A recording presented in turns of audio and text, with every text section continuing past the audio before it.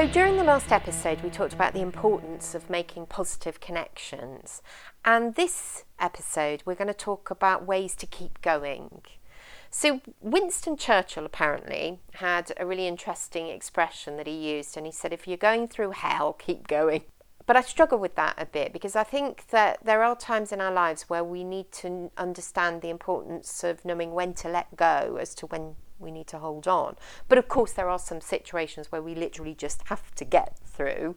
But it isn't about getting through to the detriment of our own well-being. I kind of struggle with this term mental toughness because it kind of implies we need to tough it out and we need to get through.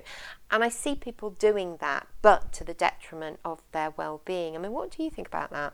It links back to an early episode when we talked about looking after yourself, taking time out to protect yourself. As you say, there are times when we perhaps don't have that luxury. Wherever we can, we should certainly create space to look after ourselves. But inevitably, there are going to be times when we don't have the time and the space to step back and protect ourselves, and we just have to keep going. That's when we really have to draw on our own reserves, isn't it? Yeah, and we do. And we also have to be aware of what we do to get through those difficult times, because we've got choices, and sometimes we can end up reaching out for unhealthy coping mechanisms to be able to help us to get through. And that's where we do have to be quite sensible about the choices that we make, because there's lots of things that we can reach out that would be very helpful and very good for us. I mean, when we're going through difficult times, we need to be extra mindful about our health and well-being. So getting lots of sleep, being able to, invest in exercise, in healthy living, all of those things can be helpful as well. But often, people come home, open the fridge, pour the biggest glass of wine possible, and yeah, it might help you to get through. But if that becomes a habit, then that's going to have a detrimental effect on our resilience and our ability to be able to deal with things. Yeah, it is too easy to resort to those quick fixes, alcohol, comfort eating, even unhealthy relationships. And that's the conundrum, really, isn't it? Because it's those times where, perhaps the chips are down and we're feeling, under par, that we need to put that extra effort in, because we're living in a world of quick fixes. Everything is available to us very easily, but that isn't always the best option. Yeah, we're always being offered this dream, if you like, of the ideal world where we sail through it with no problems. Nothing phases us, nothing goes wrong. This is the life we should be aspiring to. And if we do encounter problems, then clearly there is something wrong in our lives. But in fact, problems are a natural part of existing. And it's how you navigate your way through those particular issues that you've really got to deal with. It links back to the earlier episode when we were talking about change. Sometimes change is thrust upon us, and those are the situations where we've got to work out a way of keeping going and getting through it. And having a readily available set of healthy coping mechanisms. Everybody's different, aren't they? There are certain things that can help. I find music very useful. Sometimes when I'm in this space where things are really overwhelming and I feel it's all very intense, then I put on music that's very uplifting, and I find that incredibly helpful. It helps me to be able to switch off, because again, we're constantly connected, so that ability to be able to switch off from some of those things is key. Have you got any things that you reach out for? For me, it's writing. I always write things down, whether I write fiction or whether I keep some sort of diary or a blog. I just find getting stuff down on paper and externalising it gets it out of the system. And often the way I write humorously about difficult situations.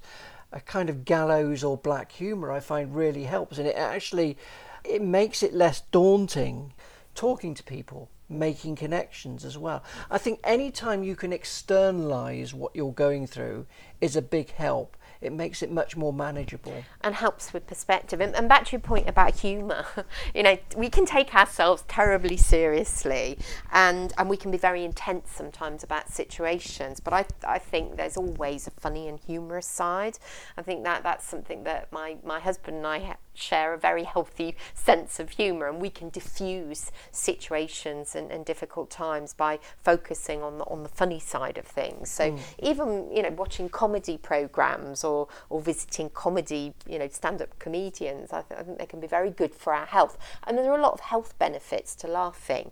You know, laughter is actually one of the best ways to be able to reduce stress. Often humour can be a way of processing very difficult information. Yeah, and I think, you know, there are so many different things that help people, and we've all got our different go-to, and I think it's useful when it comes to resilience to know what some of those go-to are.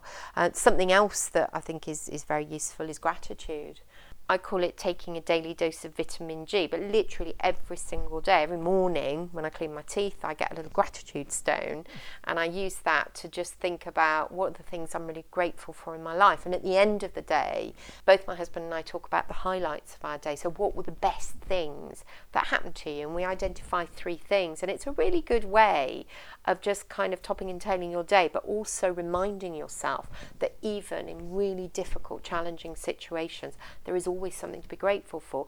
And the scientific evidence demonstrates that if we practice daily gratitude, it can actually increase our happiness levels up to 25%. There's a professor in America called Robert Emmons who's done quite a lot of work around gratitude, and that's something that is really powerful. I absolutely swear by it. Going back to when we were both talking about music and writing, how much great literature and art has come out of traumatic situations? I mean, I was thinking of, it made me think for some reason of Rumours by Fleetwood Mac, when all their relationships were falling apart, and yet they all wrote these songs about their individual issues, and it's produced a great album. Great books as well that have come out of breakups of relationships. So even you don't have to be a brilliant musician or a brilliant writer, but I think often there's a lot to be said for sort of getting that down in whatever form of communication works for you. It really helps. And mindfulness, we've talked about mindfulness, and mindfulness I think is a wonderful way to be able to create that perspective, is to be able to, you know, it doesn't necessarily have to be meditation, but just some kind of mindful practice of bringing yourself to that present moment can help you to just calm everything down when there's a lot of drama or a lot of chaos going on. And something else that we have at home is around the house we have all sorts of kind of, if you like, positive anchors. And I have a little sign at the bottom of my stairs, and it says, "Your day will go whichever way the corners of your mouth turn." And it's just a kind of reminder, isn't it, that, you know, whatever you're going through, you do have some control over that. And by applying a positive mindset and doing positive things is really important. I think it's a Buddhist mantra, "This too shall pass." I find that really helpful. Nothing goes on forever. And there's another one I really like, and it's life always gives you a second chance. It's called Tomorrow. And I think beginning each day with a beginner's mind, you know, it's a fresh chapter, a new outlook, can be really helpful, because there's a lot when it comes to resilience to being able to let things go. You know, what's happened in the past, what's happened yesterday, being able to draw a line in the sand and to be able to let things go and to go into each situation with a fresh mind, with fresh thinking, is really powerful. Yeah, the other thing it reminds me of is something I said in an earlier episode. How will this look in 12 months' time? Yes. So on that basis, I know we talked about Winston Churchill's "if you're going through hell, keep going," but in terms of being able to get through in a healthy way, what would you say are your top 3 tips? Tip 1, break it down into manageable stages. It might seem that a problem is going to go on, but you just do them a bit at a time. My second tip would be to always hold on to the fact that nothing lasts forever. Remember, I spoke about the Buddhist mantra of "this too shall pass." My third tip would be to externalise what you're going through. Write it down. Talk to people and find some sort of safety valve as well. In your case, it's music, which really almost presses Control-Alt-Delete on your mindset, doesn't it? So just find some other outlet for what you're bottling up inside. And what about your 3? Well, my first tip is humour, because I think humour is a brilliant way of being able to just take away some of the intensity of situations. The second one is about creating a toolkit and a toolkit of healthy coping mechanisms. And the third one is to press reset, begin each day with a beginner's mindset. It's interesting, this concept of having a toolkit for dealing with these sort of things. What would be your Swiss Army knife of dealing with these sort of problems? Oh gosh, the Swiss Army knife, I like that analogy. So in terms of having that kind of toolkit, I think there are so many different things. Mindfulness, for example, is really important. Healthy coping mechanisms, so making sure that you're looking after your diet.